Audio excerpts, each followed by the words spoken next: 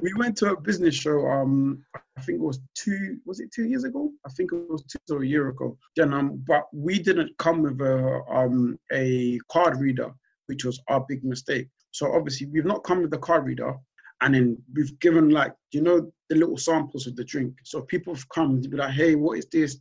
Yada yada yada. Tasted it. Oh my god, this is so nice. Boom, boom, boom, boom. Sick. Then just sold. Oh,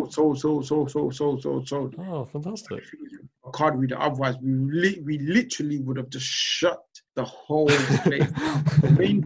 The one thing is word of mouth, because people even coming for samples, they're just like, oh, let me taste. Oh, this is so nice. Everybody's talking about your store. What is it that you, that literally was it. So that showed us that we had a product, but word of mouth works. If people love your product, they will tell other people, those other people tell other people, and then from there you create your own buzz.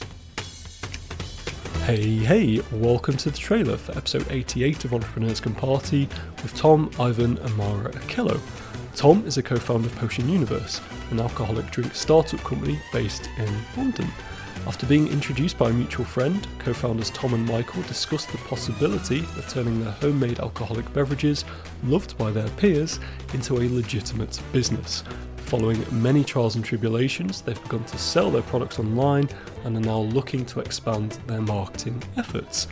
In our wide-ranging conversation, we discussed their process of coming up with a brand name, how they conducted market research to understand the size of the business opportunity, challenges they've had to overcome, and so much more. So join us on Wednesday for the full episode, and let me introduce you to the wonderful Tom, Ivan and Mara Akello.